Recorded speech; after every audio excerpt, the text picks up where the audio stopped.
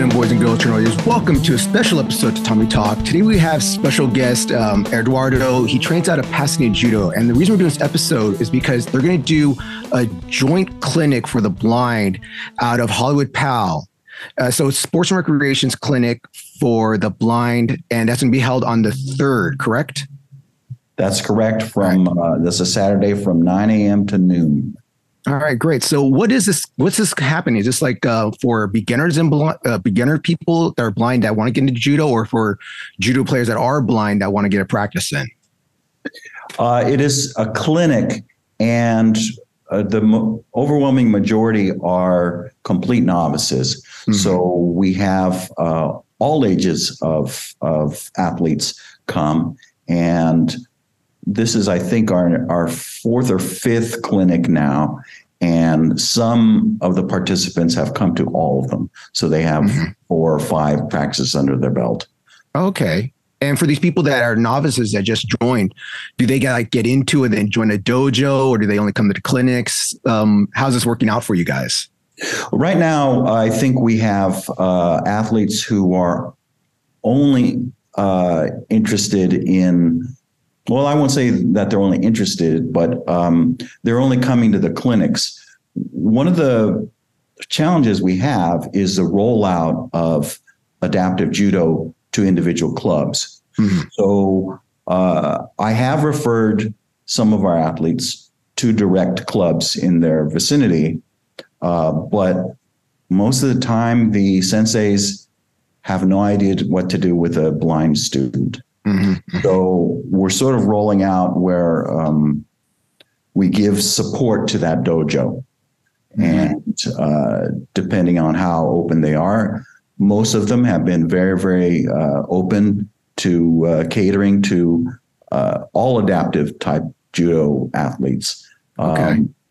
The blind judoka is easier than, for example, some of the special needs that have mental challenges and emotional challenges, in that the blind people have, regular mental facilities. They can follow instruction, all that sort of stuff. But there are obviously challenges that the normally sighted people can't ever appreciate unless they've lost their sight, which is actually the number one health concern for Americans, and that is losing their vision. Mm-hmm.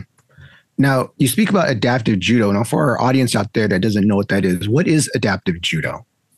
Adaptive judo is a movement that changes the practice of judo to suit different categories of people. So under adaptive judo, we might have, again, the mentally challenge individuals with what we used to call special needs judo. They would be people who have Down syndrome, cerebral palsy, even Asperger's and different types of autism.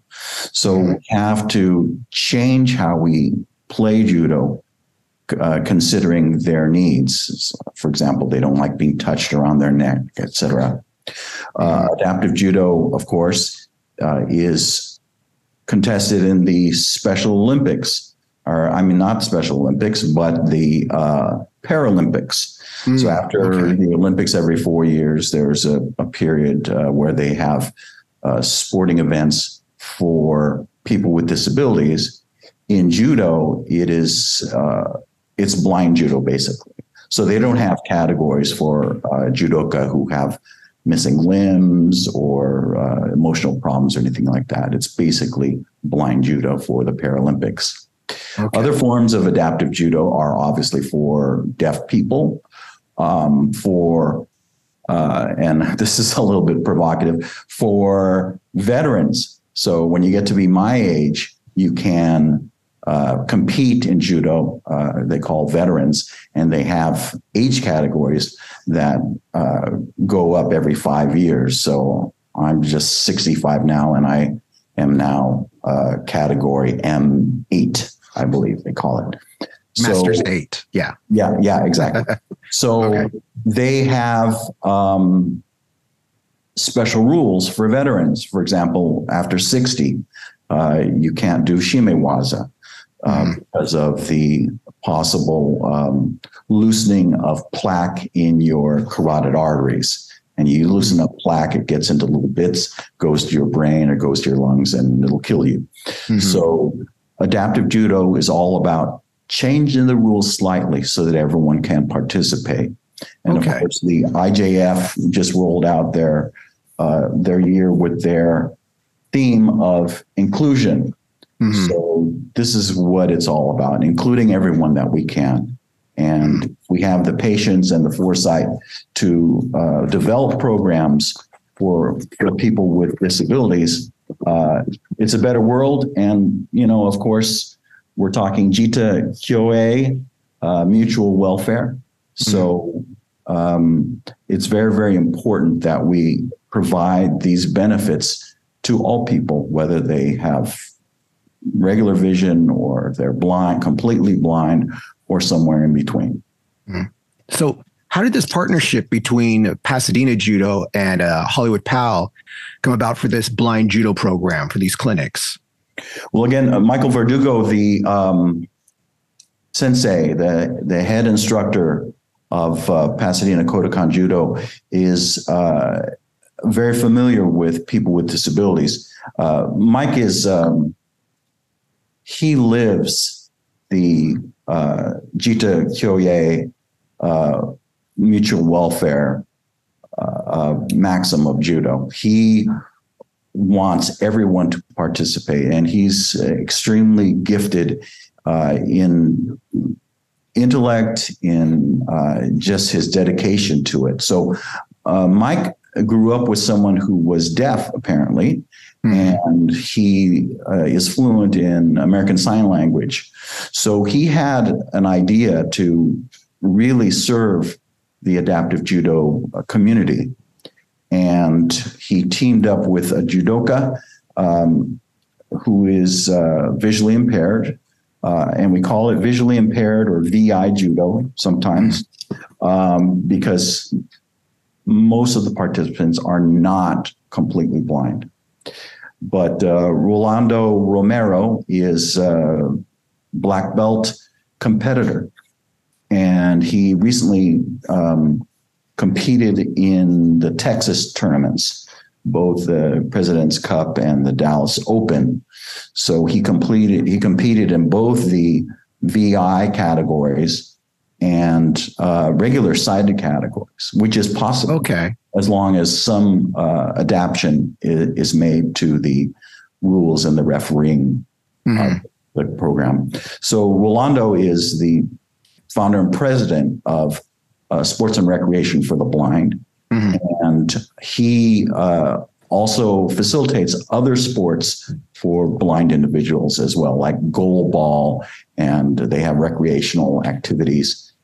They have blind soccer and things like that. So interesting. He's doing a tremendous job in reaching out. And I don't know how he contacts all these people, but it's great fun when we convene one of these clinics. We have little kids, we have adults, we have housewives who come, and they just love the exercise. Okay. Now, at the clinic, it's a blind judo clinic. Like you said, you had beginners and people had been there before. What do you guys do at the clinic? Like, do you teach the rules? Like, what's a throw? What's the first throw you guys teach them, actually? That's actually very interesting. Well, as any novice judo athlete, we have to teach them how to fall first. That's a tremendous accomplishment for them. Being especially totally blind, it's scary to not know what's going on. Oh, yeah. Especially with your body. So we have to take care to have a great orientation in the dojo. So they are first given a tour of the facility where they can touch things, where they can space things out in their head. We always have an auditory signal that's given out that stays in one place. So in other words, we'll set up a boombox at the front of the dojo so that they can hear that while they're playing and spatially orient themselves.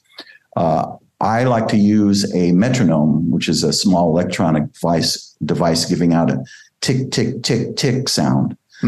But I think Rolando loves to bring his boombox and have something that keeps the mood up a beat. And so we take a lot of care in teaching them how to fall. And then we start teaching them a simple throw. So it would be like ogoshi. Okay. We do osotogari as well. And we bring out the crash mat and we'll have them throw us. We'll have them throw each other. And the last event we did through the Angel Cities organization, we let them go with just some light randori with the staff members.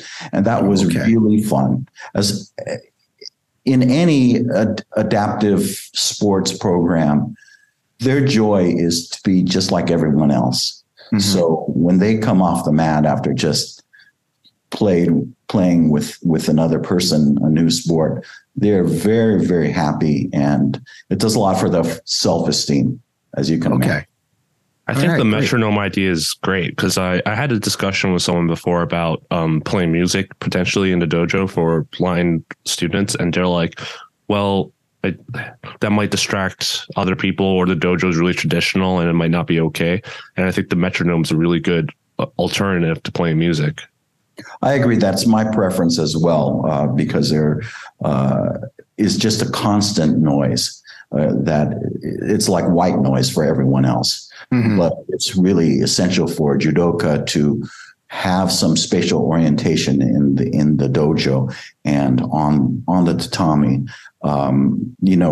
Without spatial orientation, you would be scared, whether it was a sighted player wearing a blindfold or someone who's completely blind, not knowing if you might hit a wall, not knowing if you might hit another person.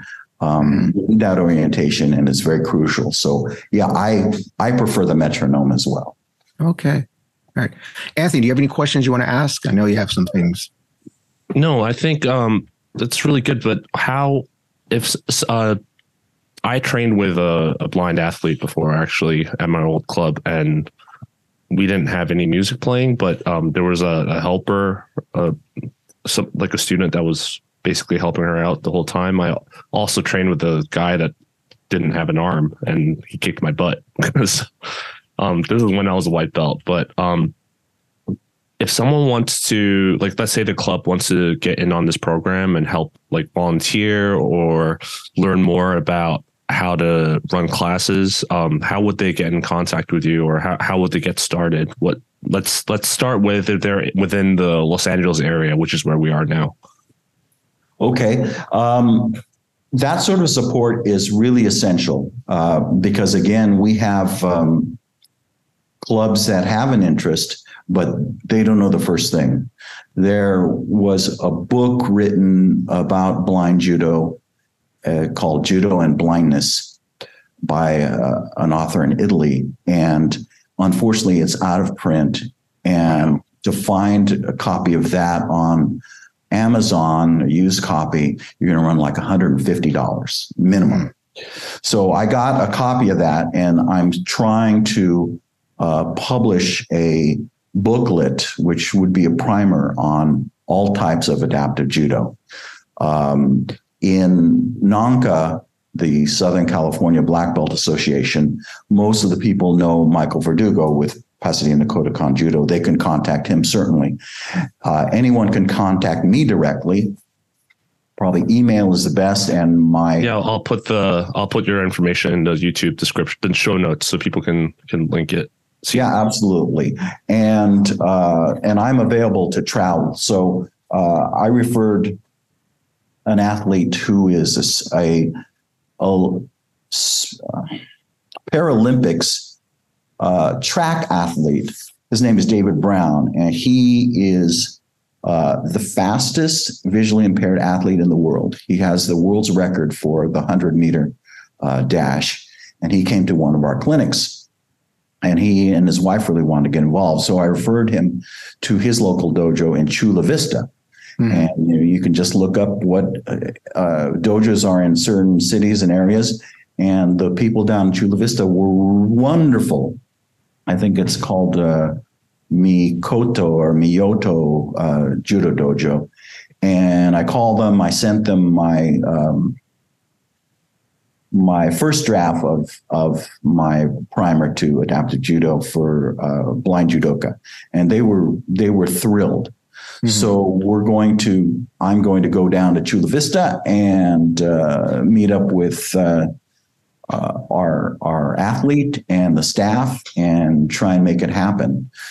One of the things was really good that you said, and that was that an adaptive student beat you. This is possible. We call these sort of matches or competitions united matches, in that it pairs someone with a disability with a typical player with no physical disability. And as long as we have rules that can even the playing field to make it happen, it's really great for everyone involved. So we have to have the wherewithal in the judo community that the referees know what's going on. They know how to referee a blind judo match, and that the other players are going to understand that if they are a typical judo player and they are competing against a visually impaired judoka, the referee is going to call mate every time the grip is lost. They have to have full and regulation kumikata, because if you're blind and you lose both hands grip, what are you going to do? You can't go back to your partner or your opponent.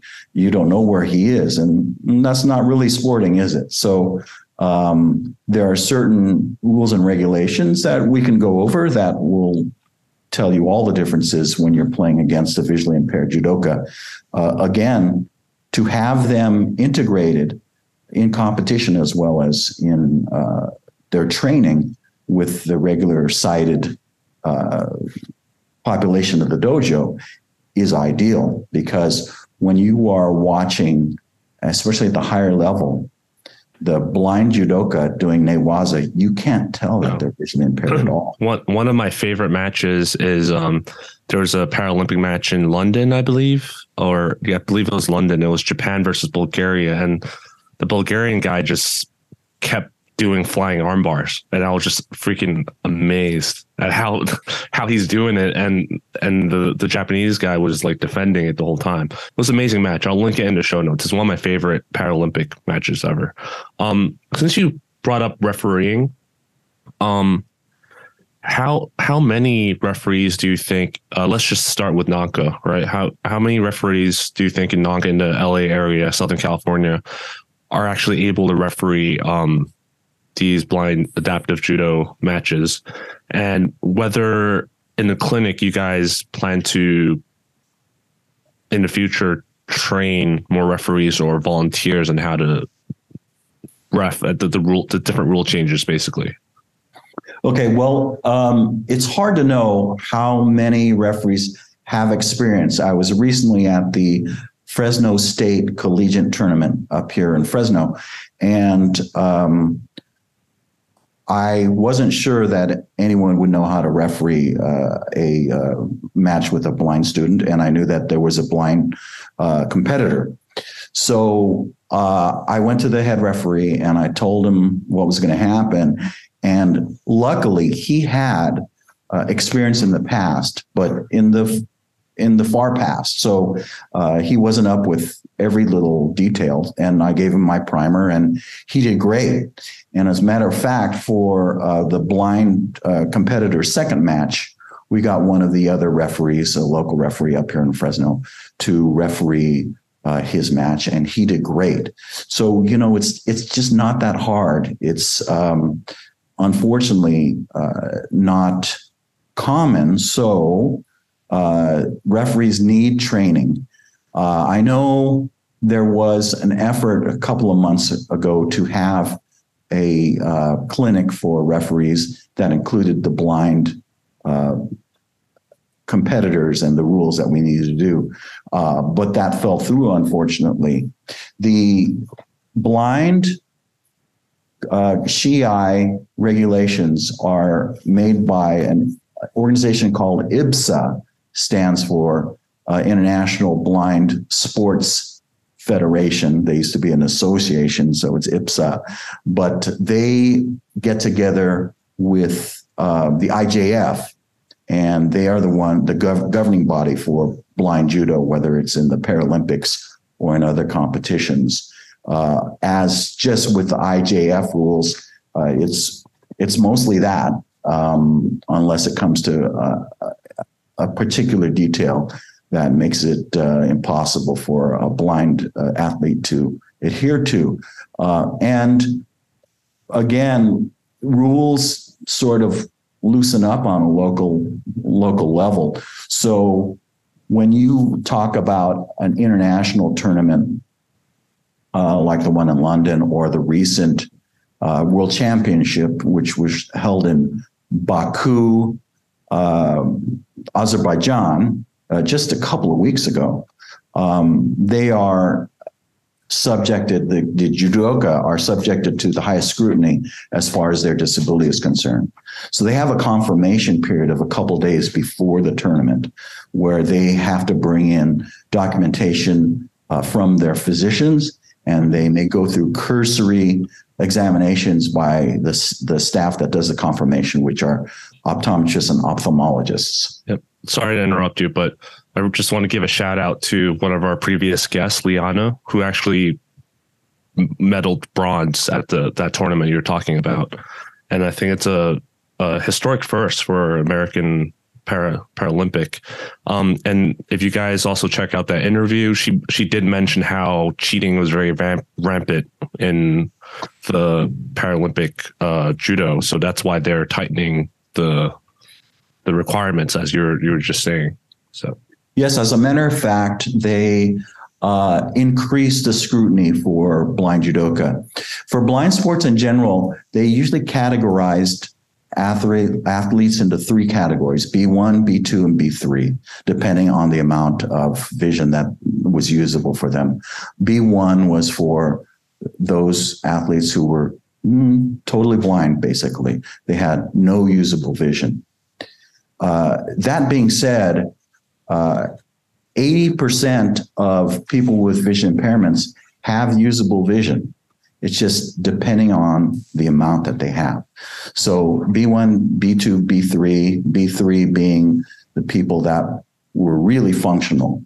And the IJF and IBSA did a study, took a couple of years, where they changed the requirements. So in judo, they no longer do the B1, B2, B3. They do J1 and J2, which means they increase the standards.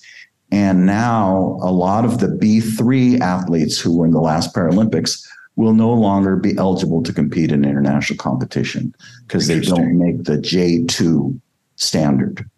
If I remember correctly, they also combined some weight classes, right? Because there just wasn't enough competitors, I assume. So they were trying to make it a little bit more competitive in each weight category. Yes, there are fewer weight categories, especially for the women. But it's the competitive aspect that you're right about. They need people to compete. So especially on the local level, and we see it in regular sided competitors, sometimes they'll combine categories, et cetera, just so that someone will have an opponent out there for an exhibition match or for a particular category. Yeah, there were a few years ago, I went to President's Cup. I think it was President's Cup, where they had adaptive athletes, like blind athletes, fight regular athletes, and the only difference is they had told them to start with the grips, like the whole time. That was the only time. It was amazing to watch how a normal judo match can happen between someone who's blind and someone who isn't, and yeah, it's just amazing. So to add on to my previous question, if people are outside of Los Angeles and they're not part of NANCA or whatever, let's just say they're in the middle of a small dojo somewhere in Ohio or something, or Wyoming, how would they still be able to get in contact with you for help, or is there another association they can actually contact? They are welcome to contact me, but there are other organizations for blind judo. The first clinic I attended was also attended by Heidi Moore, who was a coach at the Olympic Training Center in Colorado Springs.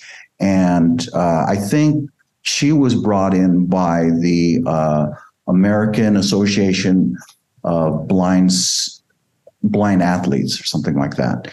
And so they are a great organization, and they can help with all adaptive sports in general. But if you contact them, they will direct you probably to Heidi Moore, who is his coach, and get you some feet on the ground as far as who to turn to. But I think the reason why I chose my focus is the resources just aren't available out there. There's no book other than this book I told you about, Judo and Blindness, that deals specifically with blind judo. There's also a new book or an updated version called The Medical Care of the Judoka that gives some descriptions of health challenges to different segments of the judo community, but that doesn't give out the rules or anything like that.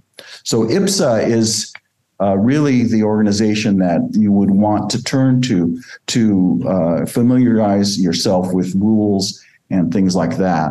Otherwise, just Google training tips for blind judo, and you'll get a bunch of people who post it online. Yeah. So I think it was last year, I got a phone call, or I was answering a dojo phone, and I got a phone call for someone who was blind that wanted to try out judo.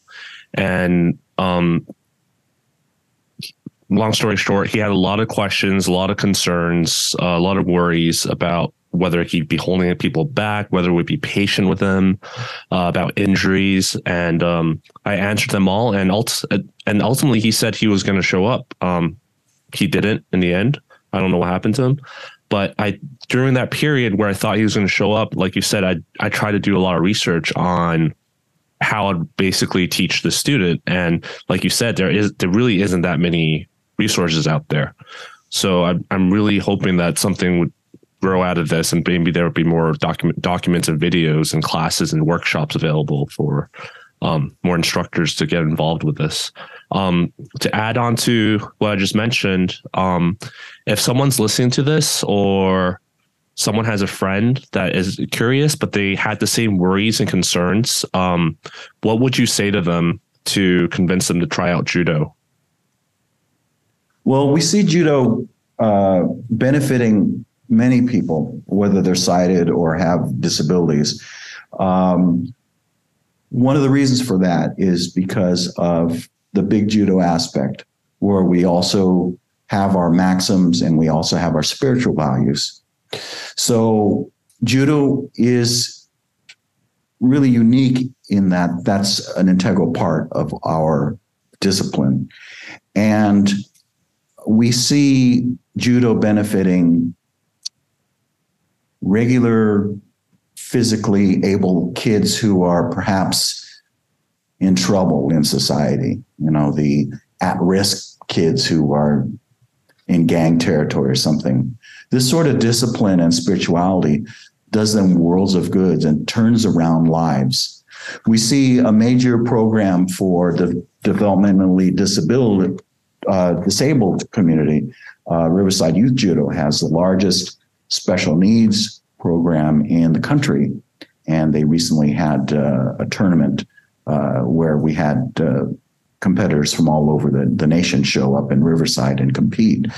And the amount of satisfaction with those people, and they were of all ages again, was tremendous. But the thing that you don't really appreciate is that you got these people integrated with the regular dojo community as training assistants, as partners in their united tournaments with them.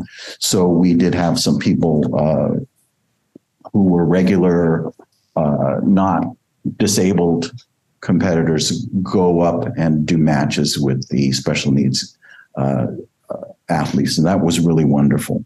So judo has two major benefits. One is that it provides exercise. It provides good exercise, cardiovascular exercise, strengthening exercise. And it provides some sort of reward for the self, reward for the spirit. So when you have the self-esteem of accomplishing something, whether you win or you lose, that's a great benefit to you spiritually. And Riverside also did some adaptive judo called Mom Judo, where it was literally what it sounds like. They invited the moms of younger judoka to come up on the mat, and they did a version where it was all newaza. And it was really fun to watch these ladies come off the tatami with the big smiles on their faces. They had self-esteem and they accomplished something, whether they won or they lost. They had a great time. So these sort of benefits should happen for everyone out in society. If we're going to be an inclusive society, we should extend these benefits to people who can't hear, people who can't see, people who can't think on the level that others can.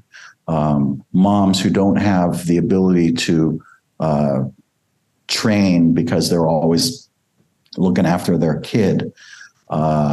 People like me who are older, who still in our dreams are pulling off that Ippon Sewa Nagi, like, no one's business. But, when you get older, things just don't work like they used to.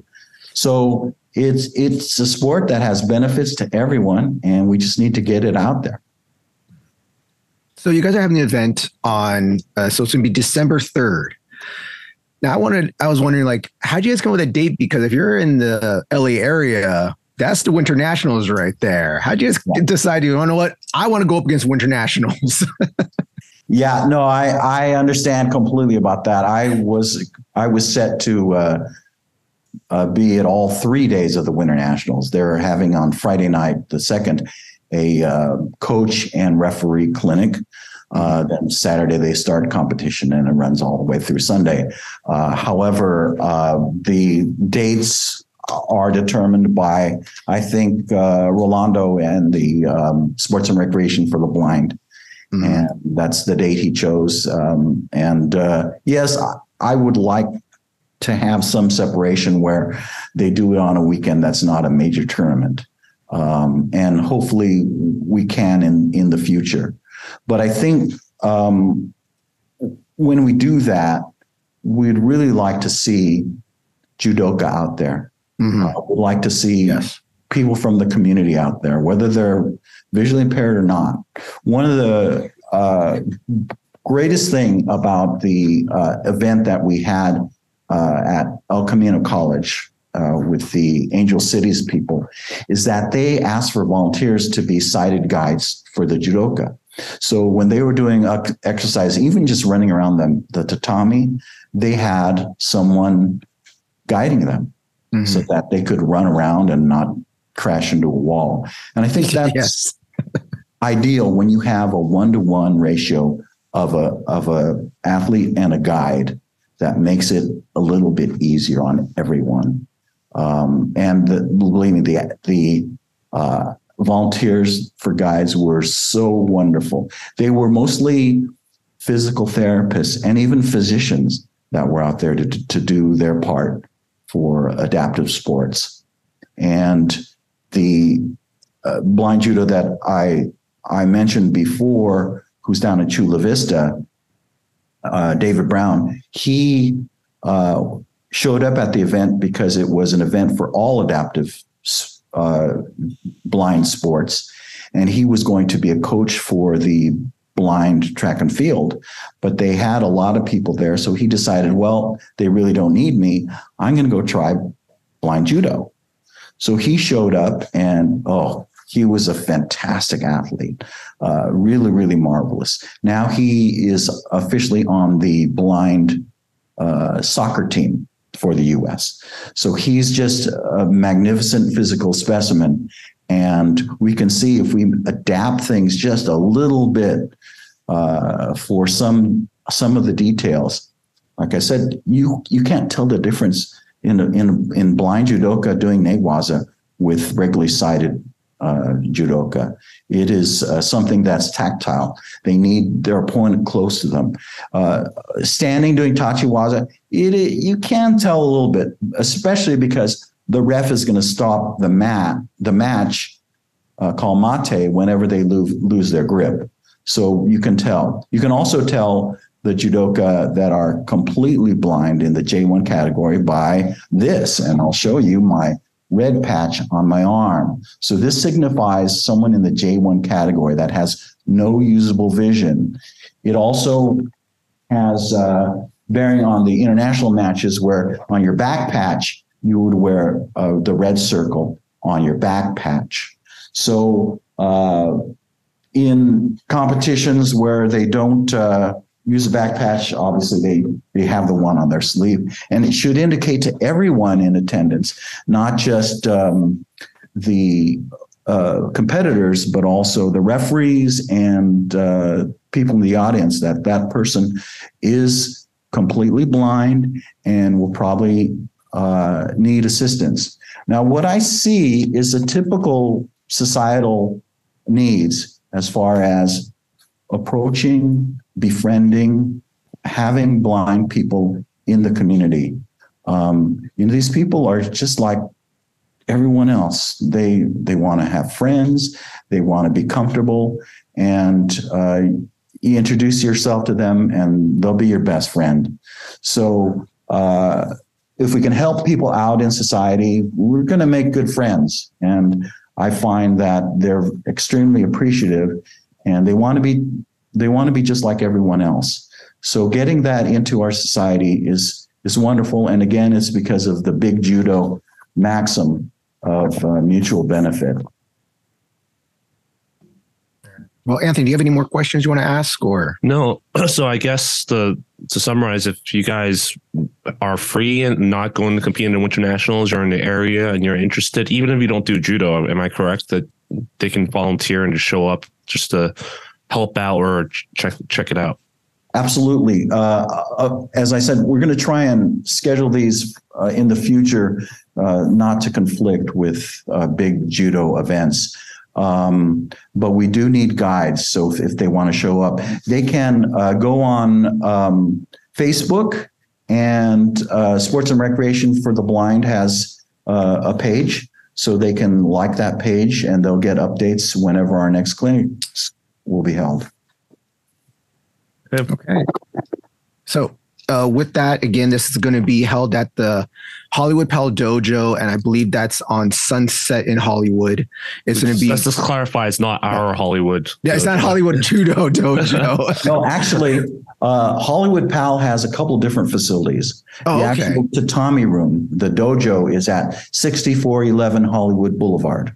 Yeah. Okay. 6411 Hollywood Boulevard. Yeah. One And over. That's officially in Los Angeles 90028. Mm-hmm. Yep. And what are the times again so people can hear? 9 a.m. to noon. 9 a.m. to noon, December 3rd. Right. And just like any other athletic event, bring a water bottle, bring snacks. We usually have them. Wear something comfortable. We will have an opportunity. We have a bunch of extra judogi jackets, and hopefully at the end we'll be able to put on the jackets. If time allows, we'll have them do some simple newaza as well. So we compact a lot of judo in these few hours, and it's really, really fun. Mm-hmm. So anyone that is interested, please contact me, contact Rolando at Sports and Recreation for the Blind. Of course, our big main inspiration is Michael Verdugo, who's an outstanding man in all respects. He can get you to a team. He can get you information. He can get you connected with me. We're all there to help. And with that, I'd like to thank you for being on the show, Eduardo. It was great having you here. Again, if you guys have any questions, please contact him. You can contact us. We'll put the stuff out there. It'll be in the details of our show notes on the YouTube channel. And with that, please remember to like, share, and subscribe to this. If you have any questions, you hit us up at thetommytalk@gmail.com. You can follow us on Instagram at The Tommy Talk. You can follow us at YouTube at The Tommy Talk. You have any questions for me, any questions for Anthony, you follow me at @Jerry_Juan on Instagram. You follow Anthony at Anthony Throws on Instagram. And with that, we always end the show going like, don't forget to slap the mat. So I'm going to say, don't forget to, and you guys are going to say, slap the mat. All right? All right. All right. So don't forget to slap the mat.